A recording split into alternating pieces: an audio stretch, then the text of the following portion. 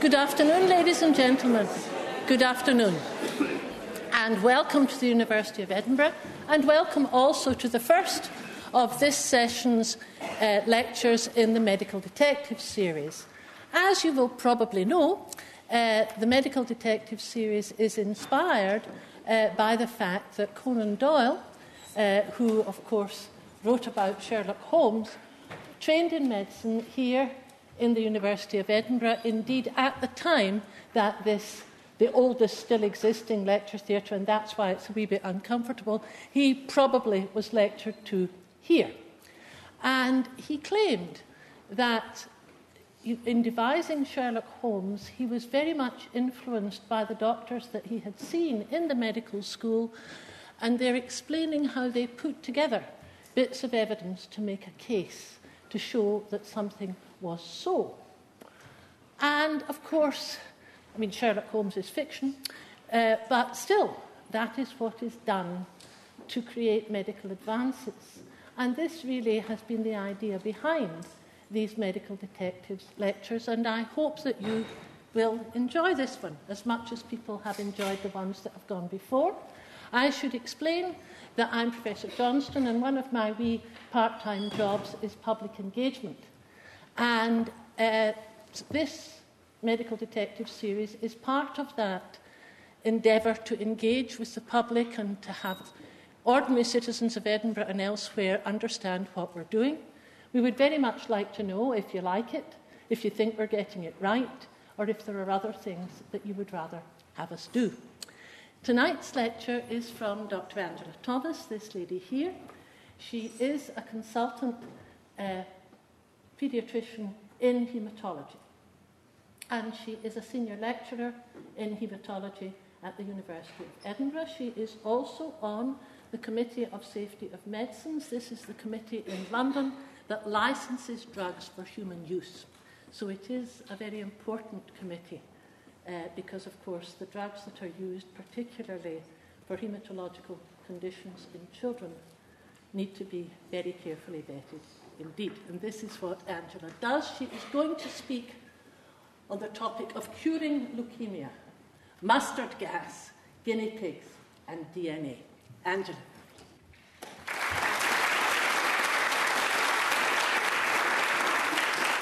Well, thank you very much, Eve. I mean, I'm very disappointed now because I thought Sherlock Holmes was real. I was trained at Barts, where the illustrious Dr. Watson was trained, and there is a Sherlock Holmes room at Barts right at the top of the pathology block, and I therefore thought he was real. Interestingly, underneath his room, there is the Anatomy Museum at Barts, full of fairly gruesome specimens, including, and I remember this as a medical student, a finger which had developed a sarcoma, a cancerous growth in it, because it belonged to a radiographer who used to put his finger on the X-ray plate while the X-rays were being taken so that it didn't move. Anyway, that will set the scene a little bit for this talk. So just setting the scene a bit further, I work in haematology, and blood contains different cell types. Most people have heard of red cells. They're the ones that make us anemic or not anemic, and they carry oxygen around the body. White cells fight infection. There are various different sorts of white cells, but the two main groups are lymphocytes, which are particularly helpful for bacteria, for viral infections, but produce antibodies, so they're the ones that are very important in response to things like vaccination, and neutrophils, which help fight bacteria. There are also some tiny little cells called platelets that prevent bruising and bleeding. And just to show how logical haematologists are, the red cells are brown, the white cells are purple, red and blue, and the platelets are indeed very small. I'll come on to why they're different colours later on. So leukemia is a cancer of the blood. It's the commonest cancer in children. So of all children's cancers, 40% are acute leukemia. And lymphocytes, the two sorts of white cells I talked about, neutrophils and lymphocytes, they're the ones that most commonly go wrong. And they then result in leukemic cells, which are termed lymphoblasts. So of all the acute leukemias in children, 85% are acute lymphoblastic leukemia. It is a very rare disease, about 4 per 100,000 children. And there are 420 new cases in children and young people up to the age of 24 per year in the UK. So childhood leukemias are different from adult leukemias. Children are growing and developing. they've had less exposure to the external environment, so less exposure to toxins, less exposure to chemicals, and obviously less exposure to age. With an aging process, things don't go so well, and mistakes can be made just simply because things are wearing out. But children are continually exposed to new proteins. These are things like viruses and bacteria particularly. And the body has an immunological response to these foreign proteins or antigens. The lymphocytes have the DNA in their cell is able to rearrange itself in response to these foreign proteins so that they form a very careful sort of key and lock mechanism. They form receptors which closely fit the proteins to which they're exposed. So, for instance, if they're exposed to chickenpox virus, they rearrange the DNA so that they form a receptor that fits the chickenpox virus and they can produce an antibody. They do that all the time, very frequently, particularly when you're young, but they don't always do it correctly, and that's one of the problems. So why does cancer develop? Well, to grow and develop, the body's cells must respond to the environment, as I've just described. They have to multiply. As you grow, your blood volume gets bigger, so you need to increase the number of cells. You have to replicate cells as they wear out, and the cells themselves, if mistakes are made, they have to repair themselves. Mistakes can be made in that repair process, and some lead to cell death, but sometimes the repair is faulty and may lead and result in a cancerous cell. So how many cells do we have? Well, the little illustration here is just of a very early embryo, so there are not very many cells there. But in fact, our bodies are made up of 42 trillion cells. I thought I'd put all the noughts in just to see quite how big that is. Rather alarmingly, we have 40 trillion bacterial cells that live in harmony with us. Many of those are in the gut. Luckily, the cells are much, much smaller than our cells, so we don't see them. 4 trillion of our cells make the solid tissues, and 38 trillion form the blood, which most people have heard of, and also lymph. And the lymph system is another liquid system that runs in vessels by the blood vessels and actually very rich in white cells. And around 1 million of our cells every second are lost, and many of these need to be replaced. So if you're feeling tired, it's why you're continually replacing all those cells. So in that process, surely mistakes are made. Well, many mistakes are made. So why don't we all get cancer? Well, as I said, some of the mistakes actually make the cells self-destruct, or the word that's used is apoptosis. Some cells, when the mistake is made, are recognised as foreign, and the immunological system gets rid of those. But occasionally some survive, and these may die out later, or they may have a growth advantage and the potential to cause cancer. So what happens to damaged cells? The DNA, as I've mentioned, could be damaged by toxins, chemicals, and radiation, like the person whose finger that was in the museum at Barts.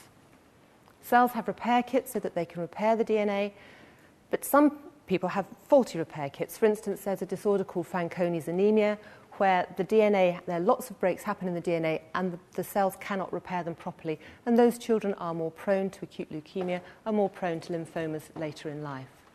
So the more damage to the DNA in the cell, the more repair needs to take place, so the more opportunity there is for mistakes.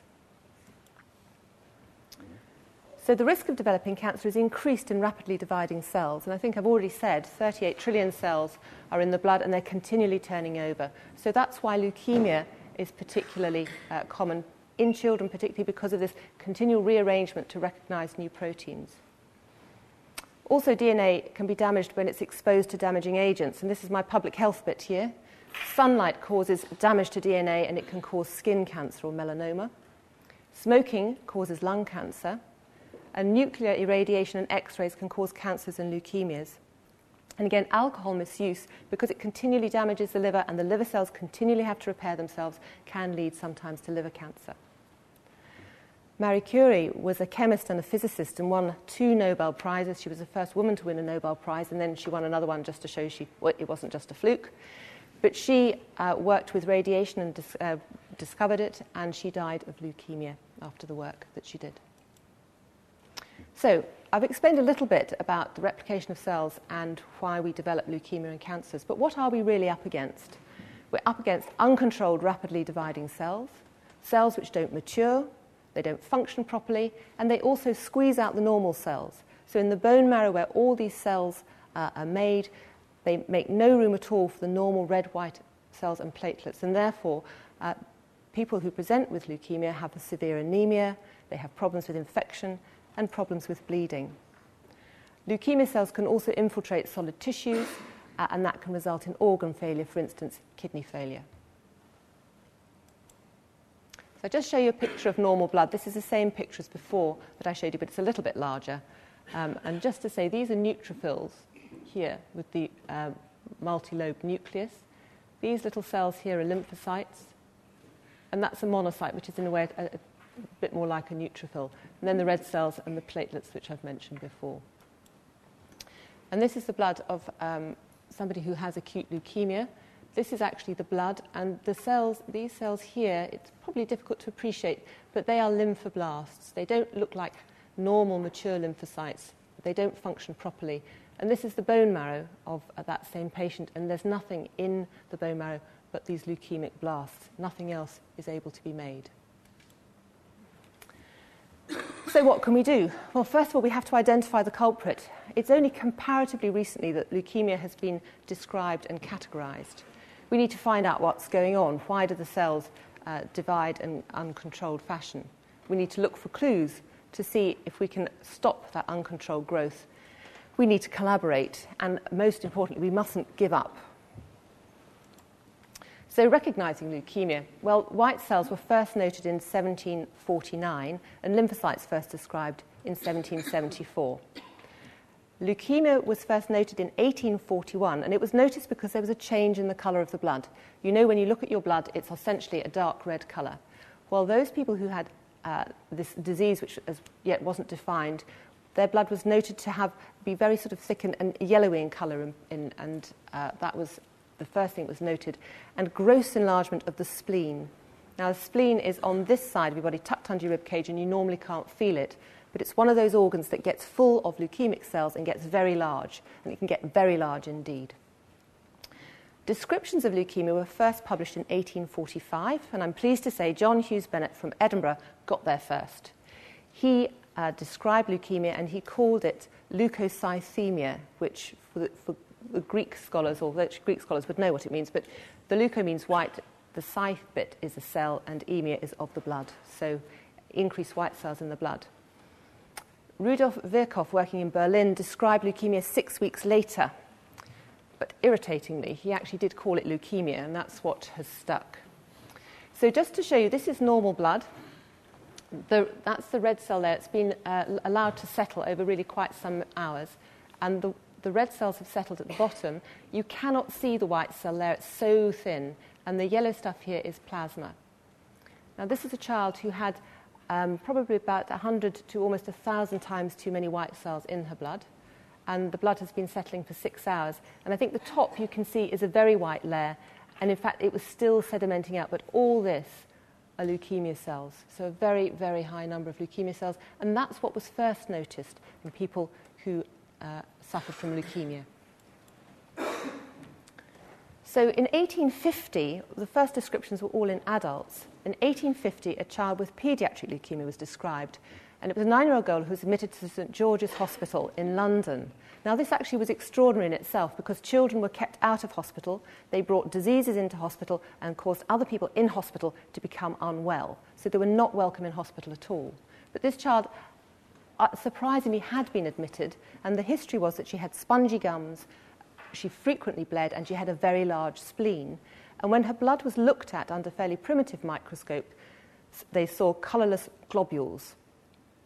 Well, this case was put to an expert panel in 1992, some of whom taught me about haematology, and their diagnosis was that the child had chronic myeloid leukemia. And in fact, the other cases described by Virchow and Bennett were also of a chronic leukemia, one that lasts a long time and doesn't cause such acute illness and rapid death. In 1852, it's good to see the US behind the UK here. They first reported leukemia some 5 years later, and it was gradually accepted as a distinct disease.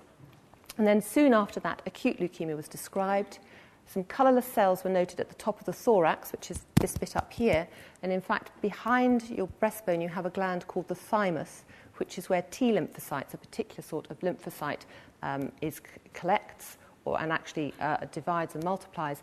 And if that becomes abnormal in leukemia, you can get a very big mass in your chest. So that was what was noted in this particular patient. And the course of the disease was only 6 weeks, so very rapid. And the diagnosis was acute lymphatic leukemia. It does get a bit more cheery later on, but this is just the history. So St. Bartholomew's Hospital was important, actually, in that in 1873, the first transfusion took place there, and it was successful, and it relieved the suffering of a patient who probably had acute leukemia. Everything went so well that another physician thought, well, he'd do it again for a child who, again, probably had leukemia, who was bleeding.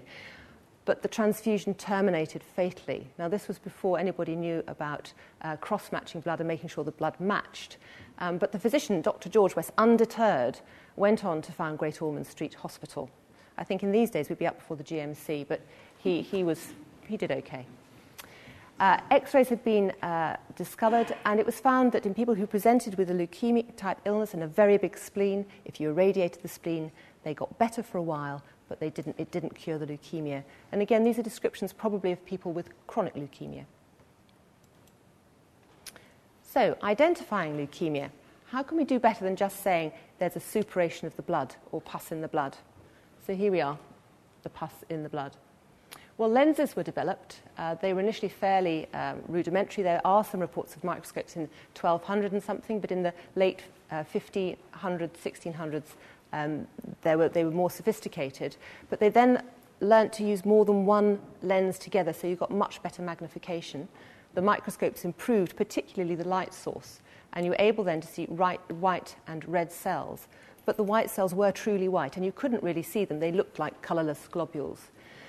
And then Ehrlich, who was only 23, he was a medical student, in 1877, had been playing around with different stains, and he found that you could stain the blood. And this blood film here, which is again is the one a bit overused now, third time you've seen it, has been stained with a Romanowski stain, which is a mixture of methylene blue, a blue stain, and eosin, which is a red stain. So here we have quite clearly the old-fashioned but rather beautiful microscopes.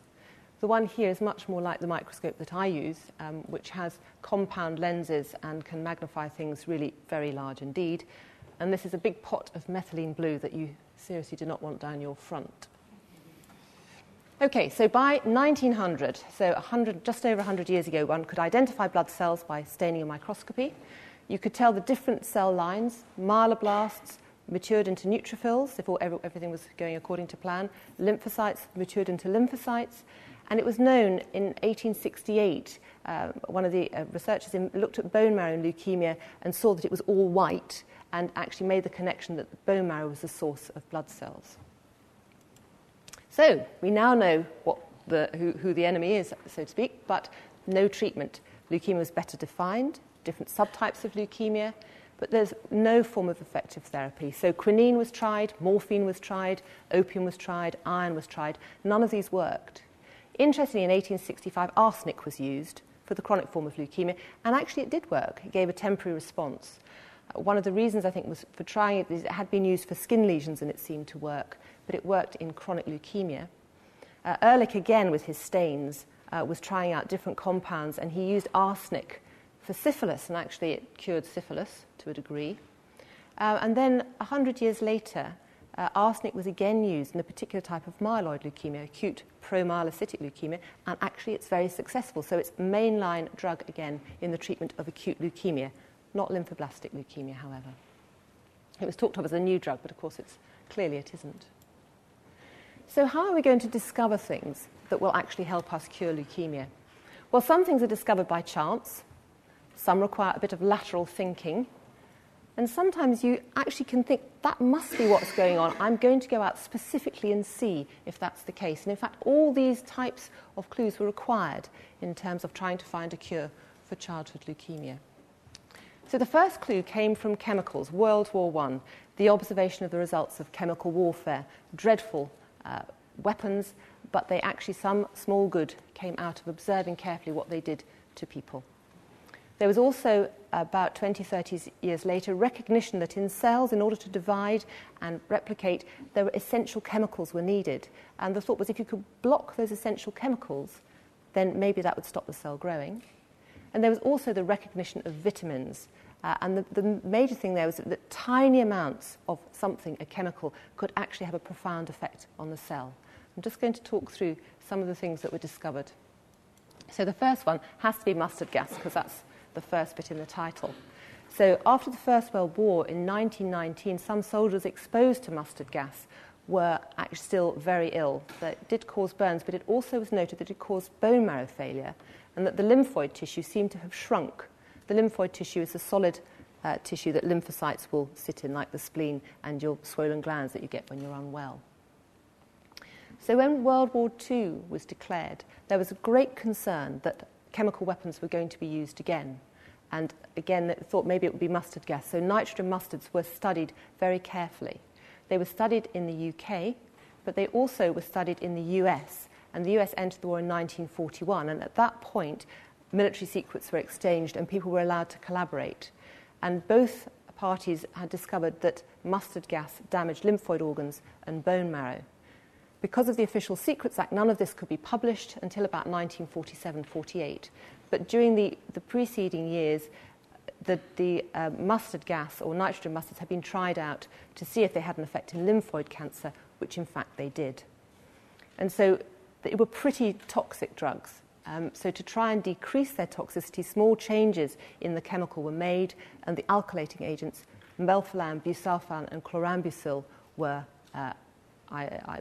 made from the base of the nitrogen mustard. These drugs, all these three drugs, are still used today. They're used in leukemia, bone marrow transplant, and myeloma. They're not actually used in acute lymphoblastic leukemia, but they were the first chemicals that were shown to really have an effect on the blood system, which may be beneficial. So clues from other fatal diseases. In the 1930s, there were no antibiotics, and bacteria infections killed you. And in fact, there were some very similar parallels with acute leukemia. Bacterial infection was rapidly multiplying bugs. They caused organ dysfunction and failure. And for instance, if you had a very severe infection in your lung, you developed pneumonia and you died because you couldn't breathe. Pernicious anemia was also a fatal disease. It was found that people just didn't seem to be able to make blood, and they died from bone marrow failure, from anemia, bleeding, and infection.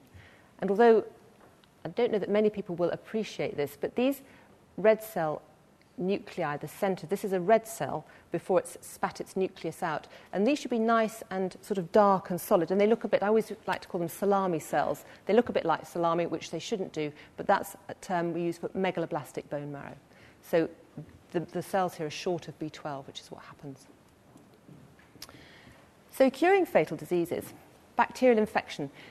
In 1932, Prontazil was a nice red dye, and here's some Prontazil here. And it was developed as a dye because when you dyed wool or silk with it, the colours didn't run. But it was also observed you could actually colour bacterial cells. And the thought, this is one of these sort of wacky lateral thinking things, well, if the dye sticks to the bacteria, and maybe it would kill them, and therefore if you inject it into somebody, maybe it would find the bacteria, stick to them, and kill them. It is a little bit far-fetched. But there were some experiments in mice. Mice were injected with Prontazil to see if they would... what would happen with infection. And in fact, the mice who were given the Prontazil did not die from infection. Now, during these experiments, I'm going to forget his name now, Domack, who also got a Nobel Prize, his daughter pricked her finger with a needle and got a very severe streptococcal infection from which she was dying. And he was desperate, and he injected her with Prontazil, and she recovered in 2 days. And people didn't really believe it. They thought it was like magic, too much of a miracle. It couldn't be true. However, Franklin D. Roosevelt's son also developed a very severe infection a year or two later, and it was used to treat him, and he survived. And then people said, well, if his son has survived, he was also called Franklin D. Roosevelt, which was a bit confusing, but if he survived, then maybe Prontazil is a proper antibiotic. So later in Pasteur's lab, it was discovered that Prontazil worked because it contained a substance called sulfanilamide, which actually was very similar to something that was absolutely required, a chemical that was required in a cell's metabolic pathway. And because it was so similar, the cell got confused and tried to use the sulfanilamide, and it didn't work. And therefore, it prevented DNA synthesis and it prevented the cell growth. And that was the first time there was an indication that if you could block the metabolite with an anti-metabolite, maybe that would stop cell growth. So this was applied to bacteria, and there were people around saying, maybe we could do this with cancer. Some people said, oh, don't be so silly, of course you can't. But there were people who thought that perhaps you could. Then the other fatal disease, 1934, pernicious anemia. A red cell maturation factor was identified. I won't tell you the full experiment because it really was truly disgusting. But they thought maybe this factor was in the stomach. And so there were various methods of how you got the gastric juices out. And they gave them to people who had pernicious anemia, and they were cured. And that was actually purified and found to be vitamin B12. Other vitamins were then identified: folic acid or folate, which was important for blood, and vitamin D, which was important for bones. So those were a few things that have been discovered. Chemicals, which actually seem to now cure diseases. So could chemicals work when treating cancer? Would they cause a lot of damage? I mean, the nitrogen busters were very toxic. And how should they be given? So I'm just going to mention 5 drugs, early chemotherapy. And I know there are 1 or 2 parents in the audience of children who have gone through treatment or are going through treatment for acute leukemia, and they will recognise all these drugs. So although they were discovered in 1947, some of them, they are still used today because they work. They are very successful. So the drugs I'm going to discuss are methotrexate, steroids, 6-mercaptopurine, vincristine, and L-asparaginase. I've already mentioned that leukemia cells are immature, and folate, we know, or was known to be essential for healthy cells. So the hypothesis was if you gave a person folate, the cells would actually mature. Now, the experiments were all a little bit tricky. The thinking behind this was not quite right. Anyway, the result was when patients were given folate, many of them, things seemed to get worse. The white cell count went up. So the hypothesis then changed to, well, let's give an antifolate to see if that will stop the cell growing. And so this is a very important man, Sidney Farber, who worked in Boston and had a whole institute named after him for the work that he did in leukemia. At this stage, it was thought unethical to treat children with leukemia because the disease was so awful, they all died.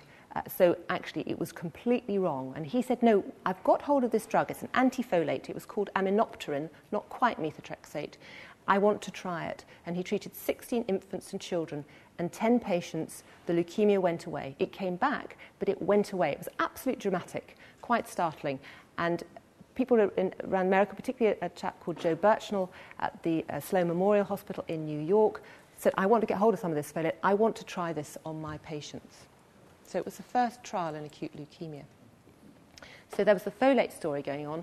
Steroids, I think most people will have heard of steroids, and some of you will have used them. It was called compound E, the people that wrote this particular paper, although other people have called it compound F or compound FA. But it was isolated from beef adrenal glands and was tested in 1944. There were a lot of experiments that were done with it to see what effects it produced, but because it came from beef adrenals, actually there wasn't very much of it about. But it was found that patients, or in fact these were animal models who had lymphoma, it did improve the lymphoma. A few years later, it was able to be synthesized from bile acid, so much more of this drug was available, and it was tried in patients with a variety of diseases. And there's a fascinating paper from 1950 where steroids were given to patients with a whole variety of diseases, and most of them improved if they had immune disorders such as SLE and rheumatoid arthritis. There's a very eloquent paragraph on the effects of the mental state, how some people were very happy, but some people became psychotic, and some people became very depressed, and we still see the side effects of the steroids used today. In acute leukemia, responses were seen particularly in children, but the responses were temporary and relapses were to be expected. And if you use steroids continuously, the disease eventually became refractory to them. So further drug discoveries. Joe Birchnell, as I've said, was in New York, and he had already got a lab of people trying to synthesize anti-metabolites to some of the nucleic acids in DNA, the structure, inside our cells, which codes for all our proteins. At this stage, the structure of DNA had not yet been put forward, but nevertheless, he had a whole team of people making antipurines and antipyrimidines, which are 2 purines and pyrimidines and 2 of the nucleic acids. And 6-mercaptopurine showed promise. It wasn't too toxic, and it seemed to work. And also children to whom he'd given methotrexate, it seemed to work in them when they didn't respond any longer to methotrexate. So it was used clinically in 1953 in synergy with the antifolates. Vincristine from the periwinkle. It's a folk remedy that's been used for centuries, and it contains many alkaloids. It contains actually up to about 50 alkaloids.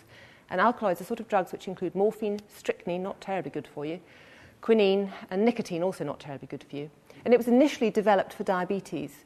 But in fact, when they were giving it to patients with diabetes, they found that it caused bone marrow suppression. And the reason it did that was because, if you read the middle bit first, vincristin is a spindle poison and prevents mitosis, or the division of rapidly dividing cells. And that's because when a cell divides, the chromosomes, we have 46 chromosomes, and within the chromosomes all the DNA sits in the genetic code. They form pairs.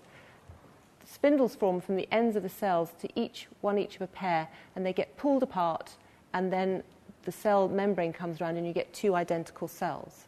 And vincristin poisons the spindles so that this bit can't take place. And then to our guinea pig. Guinea pig serum was known to contain a lot of useful things. People didn't really know what they were, but they contained a lot of useful things. And they were given to mice with lymphoma in 1953, and some of these mice got very much better and, in fact, had a complete response. The agent was sometime later discovered as L-asparaginase, which is an enzyme, and it depleted an amino acid called asparagine, which is one of the 20 most common amino acids in the world. And fortunately, leukemic cells can't make asparagine. Human cells can, leukemic cells can't. And therefore, if they were given asparaginase, there was nutritional deprivation and inhibition of protein synthesis. They're present in the serum of the family Caviidae, which is South American rodents. And the interesting thing, if you do drug trials these days, you have to use different doses of a drug to show that you get a dose response. So you have a low dose, you get a small response, bigger dose, larger response, until you reach a maximum response. And interesting, the different species have different levels of asparaginase in their serum. And so rather than doing a formal dose response curve, they looked at response to the different sera from the different species and found that there was a dose response depending on the sera used.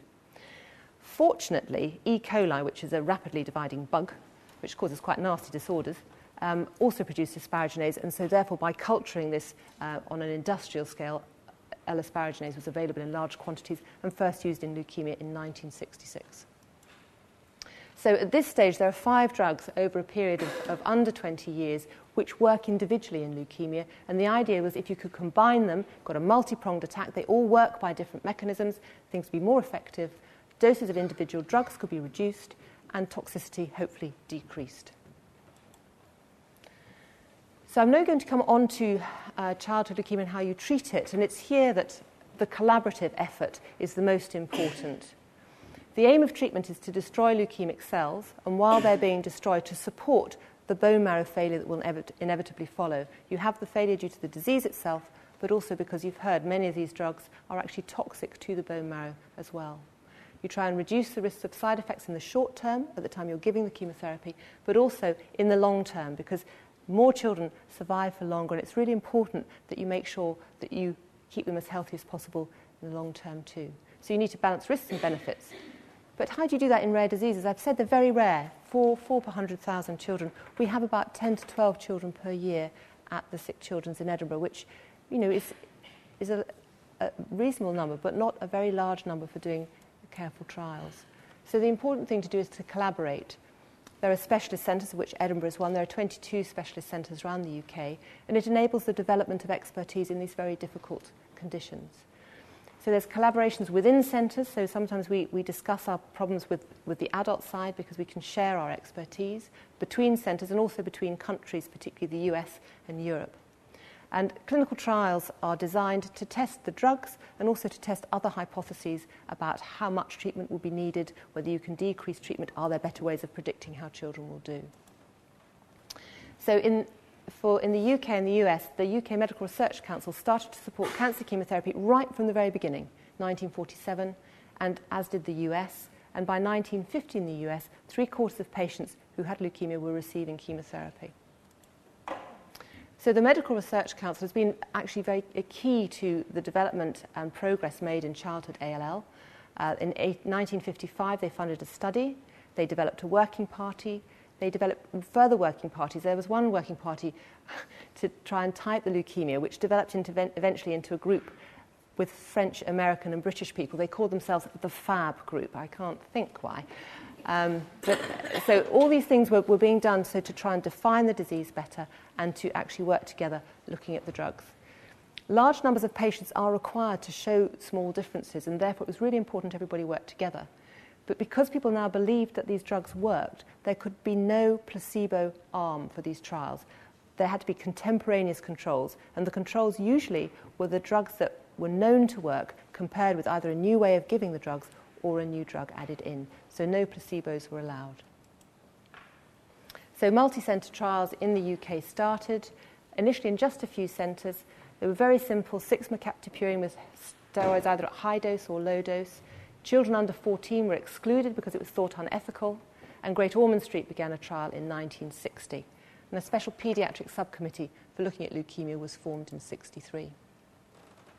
So the clinical trials allowed scientific evaluation of treatment, but they also were in some ways a form of medical and scientific self-defense. There was a lot of skepticism about treating these very sick children. The drugs were known to be very toxic, very difficult to use, and therefore it was really quite important that you said, no, we've discussed this together, we think this is the right way forward, and that you do it in a very carefully controlled manner and not have mavericks all over the place. However, there were potential oppositions. Haematologists were known as such individualists, which I don't think was meant to be a compliment. Promising new chemotherapeutic agents were tried before actually clinical efficacy had been established. That's not the case these days. You can only do that in phase 1 and then phase 2 trials. But many of the drugs in those days had not been properly established as being of use. Trials were also quite important about keeping physicians in line. It was noted, and this is a long time ago, and again, these problems remain with us: inadequate record keeping, deviation from protocol, and unnecessarily exclusion from patients. Because if you're trying to show that something works, if you exclude all the patients that you think aren't going to do very well, you'll make your treatment look very much better. So it's very important that people who are supposed to be in trials were included so that you got the proper picture. It was found that physicians collaborated better if they were on these leukemia working parties and felt part of the developing specialty of haematology. But it was noted that actually in the US, the regimes were more intensive, and actually the US patients were doing rather better than the UK. So in 1965, the UK visited the US, and they were indeed using the same drugs, but more aggressively. They were giving higher doses and for longer to induce and maintain remission. And remission is the term used for, after a month's treatment, you look at the bone marrow at the beginning of treatment, and then a month later to see whether the bone marrow is looking normal. And if it is, that's considered to be remission. It was known if you stopped treatment at that point, the disease would inevitably come back, and therefore treatment was continued for an indefinite length of time. The American way was to kill all the leukemic cells to avoid resistance, and drugs were given at maximum dosage and in combination for their synergistic effect. However, because they were more aggressive, there was increased infection and hemorrhage, so it was really important there was a growth of supportive therapy so that your patients did not die from the therapy that you gave them. So the US strength was their multidisciplinary approach. The UK strength was typing of the leukemia, organising the trials, and statistical analysis. So the supportive therapy, antibiotics, as you heard, that they only came in just a little before treatment for leukemia, a sterile environment, and platelet and blood transfusion. Physicians or clinicians were concerned with cost. I think we still hear today people say, oh, the transplant units, they're so expensive, and so on. And again, it was the same in those days, that haematologists had application of extraneous ideas in an extravagant manner. So there was quite a lot of opposition, but the people who were treating these diseases were determined to keep going because they were winning. So to maximise efficiency, specialist centres were set up to improve compliance, develop clinical haematology, concentrate support service and build up expertise. And there was a Leukemia Trials Office opened to help collect all the data. There is no point having these trials with complex patients using complex therapies if you don't record precisely what you're doing. And I know that nowadays, if any of you who are involved in clinical trials, sometimes it's so much paperwork, just can't do it. But it's really important that these data are collected. And then the UK ALL trials began in earnest, which we call them the UCAL trials. So the lessons that were learnt from the US, that you need to treat intensively, you mustn't allow gaps in treatment. The question was asked, is it unethical to give such intensive treatment, and there was an anxiety about children in trials. There was a concerted effort for the clinicians to keep going, but actually the people who kept them going were the parents and the children who wanted to enter trials. They wanted to be treated. They wanted to try out these treatments because they'd seen and heard some of the spectacular successes that had occurred. So it was really a push from the patients and families themselves that kept things going initially. So in the mid-1970s, the US were using something called total therapy. They used several other different drugs along with the 5 that I've already mentioned, and also irradiation, and they had a 50% cure. We were unable to match that in the UK with our trials 1 to 7, and we wondered why. The US view was that UK clinicians are too English and too gentle. So the UK adapted the US protocol and called it UCAL 8. Now, the general plan for therapy in acute lymphoblastic leukemia is induction, that is that first 4 weeks of therapy to get you into remission, and then continued treatment of some sort. When treatments were first started, and for instance, people like Birchnell and Faber, they started treatment, and some children had treatment for 8, 9, 10 years because they didn't quite know when to stop. But anecdotally, it seemed that about 5 years of this therapy was probably enough. It was much less intense than now. A lot of it was oral therapy. The therapy has evolved so that you have an induction phase, this 4-week phase, and then an intensifying phase, and then a maintenance phase. And the maintenance phase came from a chap called Don Pinkle's group in the 1960s, who pioneered the total therapy approach. And the logic for this long maintenance therapy was that he noted for TB, it was known that you had to give treatment for TB for a long time. Because of the cycling of the cells, they couldn't be killed off just with a short course of antibiotics. And he thought, well, maybe that's what's happening with leukemia. We will give prolonged treatment. And in fact, today, for acute lymphoblastic leukemia, there's a difference between girls and boys, which is unexplained. But girls have about 2 years treatment and boys have about 3 years treatment. So a very, very long haul. Is it all worth it? Well, in 1972, UCAL 2, simple therapy, frequent breaks. You have to remember this slide. 84, UCAL 8, that was the first of the more intensive therapy, but it's still fairly simple. And that's when I actually entered this sort of business. 1984 was when I started in haematology. In 1990, there was a trial called UCAL 10, which had Arm A with no intensification, Arm B with 1 early intensification, Arm C, 1 late intensification, and Arm D with 2 intensifications, and the UCAL 10 Arm D did the best. That tried to be improved upon in UCAL 97-99 by trying to work out which patients were likely to need more therapy and which were likely to need less. And we knew that some needed less because in UCAL 10 some children were cured with no intensification at all. So we knew that there must be a better way of sorting out who required more therapy and who required less. So the risk-directed therapy was based on age, white cell count and response. And just before I show you the next slide, measuring success in many trials, but particularly cancer trials or leukemia trials, event-free survival is the measure. So it's often taken at 5 years so that you can compare treatments at 5 years event-free survival. An event is a relapse of the leukemia or death. Overall survival will include patients who have relapsed, and therefore it will always be higher than event-free survival. But that's the key thing that we use, event-free survival. So here we are. It's a startling increase in survival. Now, I perhaps shouldn't say, but Dr. Johnson was saying before the lecture that, she said, I don't understand this business about you saying things were quite good. She said, we were treating people with mustine in the 1960s. So I think Dr. Johnson is down in this group here because the children did not do well.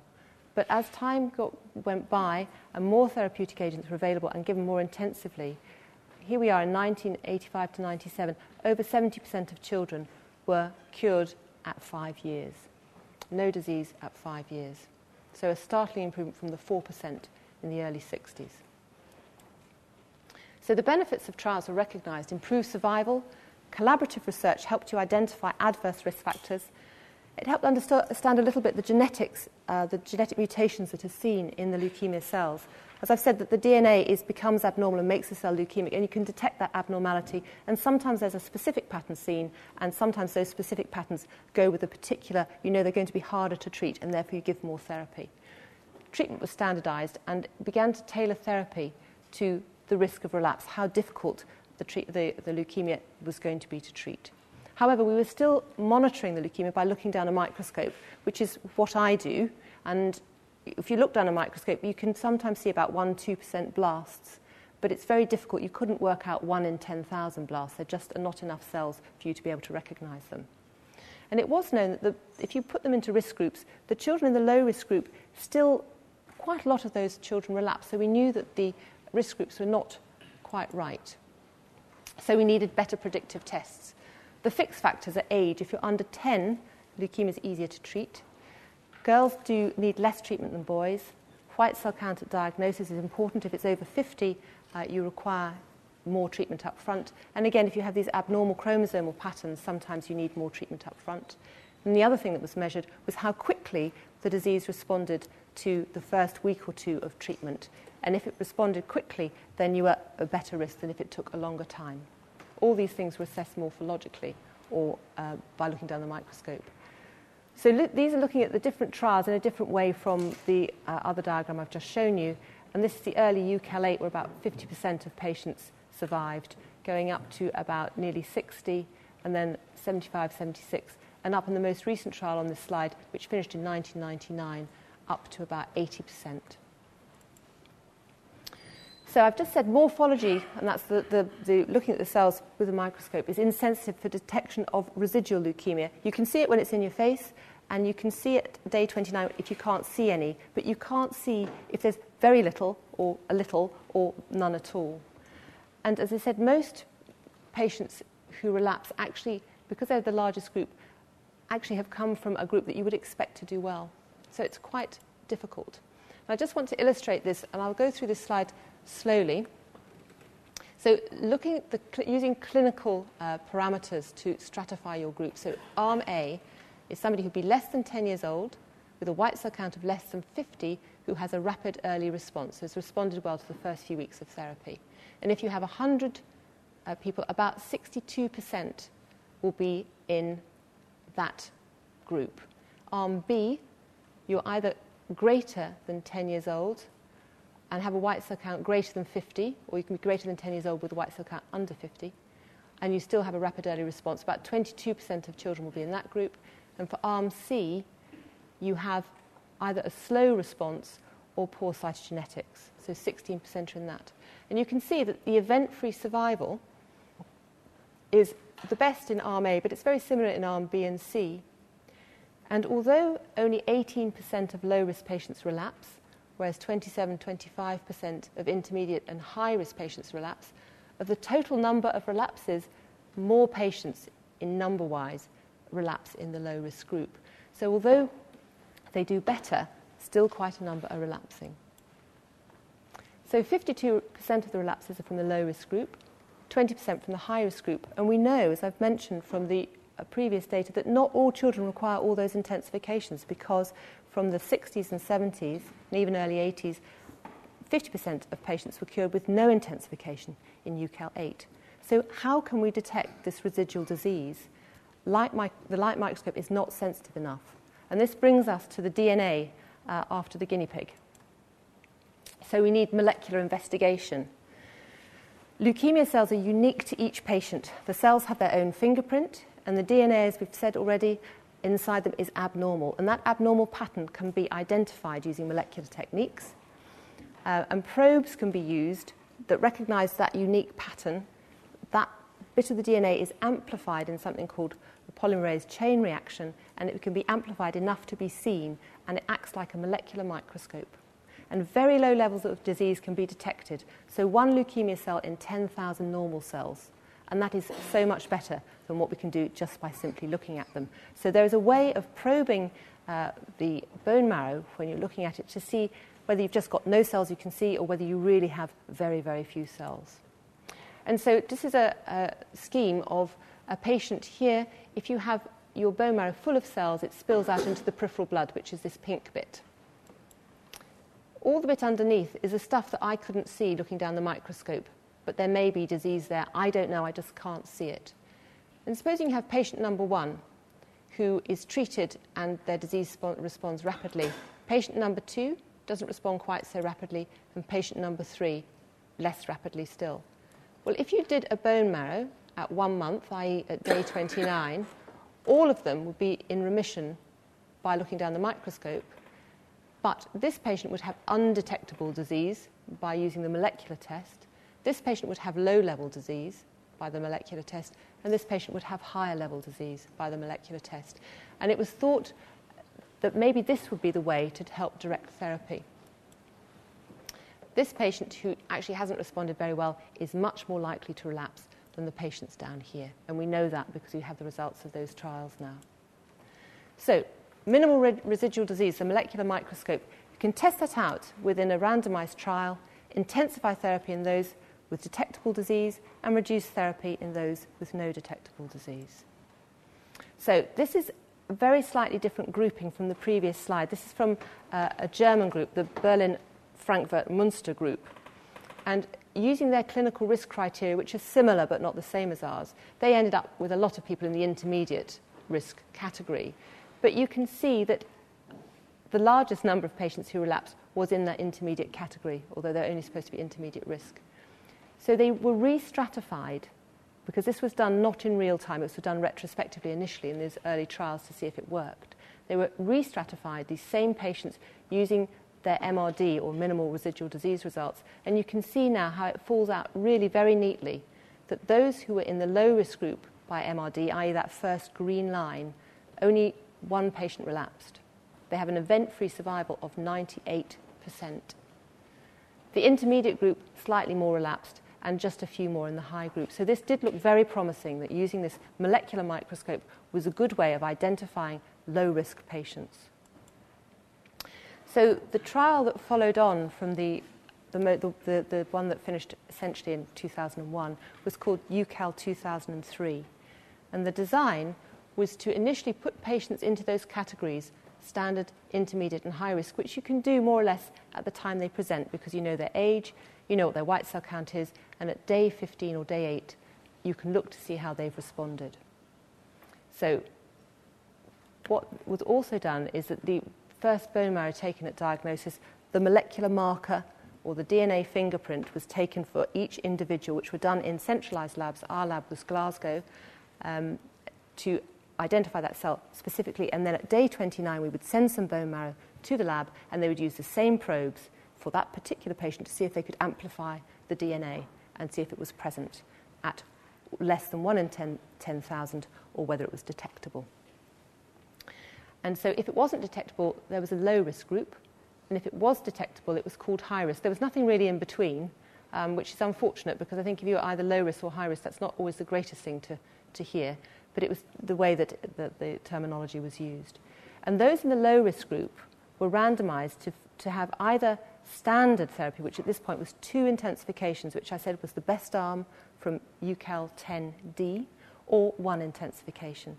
And those in the high risk had either the standard regimen with 2 intensifications or to an even more intensive regimen, regimen C. So it opened in October 2003 and closed in June 2011. Over 3,000 patients were registered, so that was extraordinary. It was nearly about 95% or 96% of all people eligible were actually randomized into the trial, were actually registered onto the trial. Only a third of patients were randomized, but it still gave a high enough number to be able to interpret the results.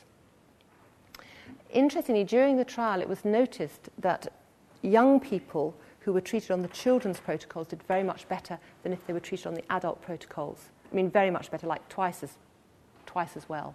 And therefore, part of the way through the trial, the age limit was increased to 25 years of age. In fact, 56 patients were over the age of 20. And that's actually been a major advance in terms of recognizing that younger people or older children do better on the children's protocol. So at the end, when the results are just beginning to come through now, they always take a while after a trial to mature, because you have to wait for patients, say, who were recruited in 2010 to get to, say, 2015-16 to be able to interpret the results fully. But what is absolutely clear is if you are MRD low risk, all patients whether you had 1 delayed intensification or 2, the event-free survival was the same. So therefore, the second intensification is not needed. The toxicity was not great, but it's not needed. For the high-risk arm, it's not clear yet. The results are not absolutely clear as to whether everybody should have the more intensive regimen. But what we do know is it does give increased toxicity, but there was no loss of life or children in delivering that therapy. So those results are awaited, but the standard therapy now is that all children with low risk just have one delayed intensification. So these are, if you can remember back to the 4% in the 60s, these are now the results from the 2003-2010, that's where the data is matured to, trial. So if you're in the low-risk group, 96% event-free survival at 5 years, with 98% overall survival. If you're intermediate risk, where you have a sort of slightly indeterminate level of MRD, you're about 85%. And if you're high risk, you're still over 80% event-free survival at 5 years. And if you put all the children together, you end up with an event-free survival around 86% and an overall survival of 91%. So in 50 years, you've come from 4% up to 90%. So the achievements were that MRD-based therapy works. You can reduce the therapy where your MRD risk is low. There probably is a benefit of increasing intensity for high risk. And in doing that, you halve the relapse risk compared with the previous trial. So if you go into remission, you are half as likely to relapse as you were on the previous therapy. And the other very important thing is there's much better outcomes for teenagers and young adults who previously had often had to go for a stem cell transplant, which is a much more toxic therapy. So those were the achievements. But as I said at the beginning, we mustn't give up. They're very good results, but we mustn't give up. There is more that we can do. And so therefore is a current trial, ALL 2011, which is really quite complex, but it's aiming to refine the prognostic factors a bit more, vary the intensity of therapy with risk, reduce the therapy burden, reduce early and late toxicity, not at the expense of efficacy, and very important quality of life study is being done alongside. So this is just a final graph going out to 2010. So you can see, again, in 50 years, you go from 4% to 86% event-free survival for all children with leukemia, acute lymphoblastic leukemia. And Sherlock Holmes said, because when you think of some of the wacky things people did, like injecting dye into you to see if you'd get better from bacterial infections, when you've eliminated the impossible, whatever remains, however improbable, must be the truth. And I'd just like to thank particularly the parents and the children who have stuck with the doctors in their clinical trials for all these years and have helped benefit the next generation of children who've been treated. And I'd also like to mention my colleague Brenda Gibson in Glasgow, who's led one of the trials and is always there to answer questions and to discuss things. Nick Goulden from Great Ormond Street, who designed the 2011 trial, and AJ Vora, who's been very helpful with the previous trial. And this is Dr. Watson, and that, of course, is Sherlock Holmes. Thank you.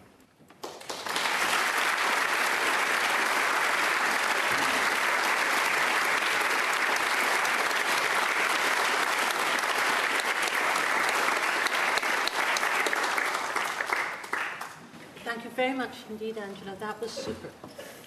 And it was lovely to have such an optimistic story to have told. I mean, most of these lectures, people show these lovely results, and we found this, and we found that, and we very, very much hope that sometime soon treatment's going to be a bit better than it has been. But actually, that's sometime in the sweet by and by, and there's an awful lot of hope, but not too much reality. But this has happened certainly in my clinical lifetime. 4% up to 98%. It's just wonderful. It must, of course, still be very, very difficult for the people who suffer from these illnesses and very, very difficult for their relatives. I am very aware that that is so. But it's a lot better than it was. And hopefully it'll get better still. Thank you very much indeed. That was really excellent.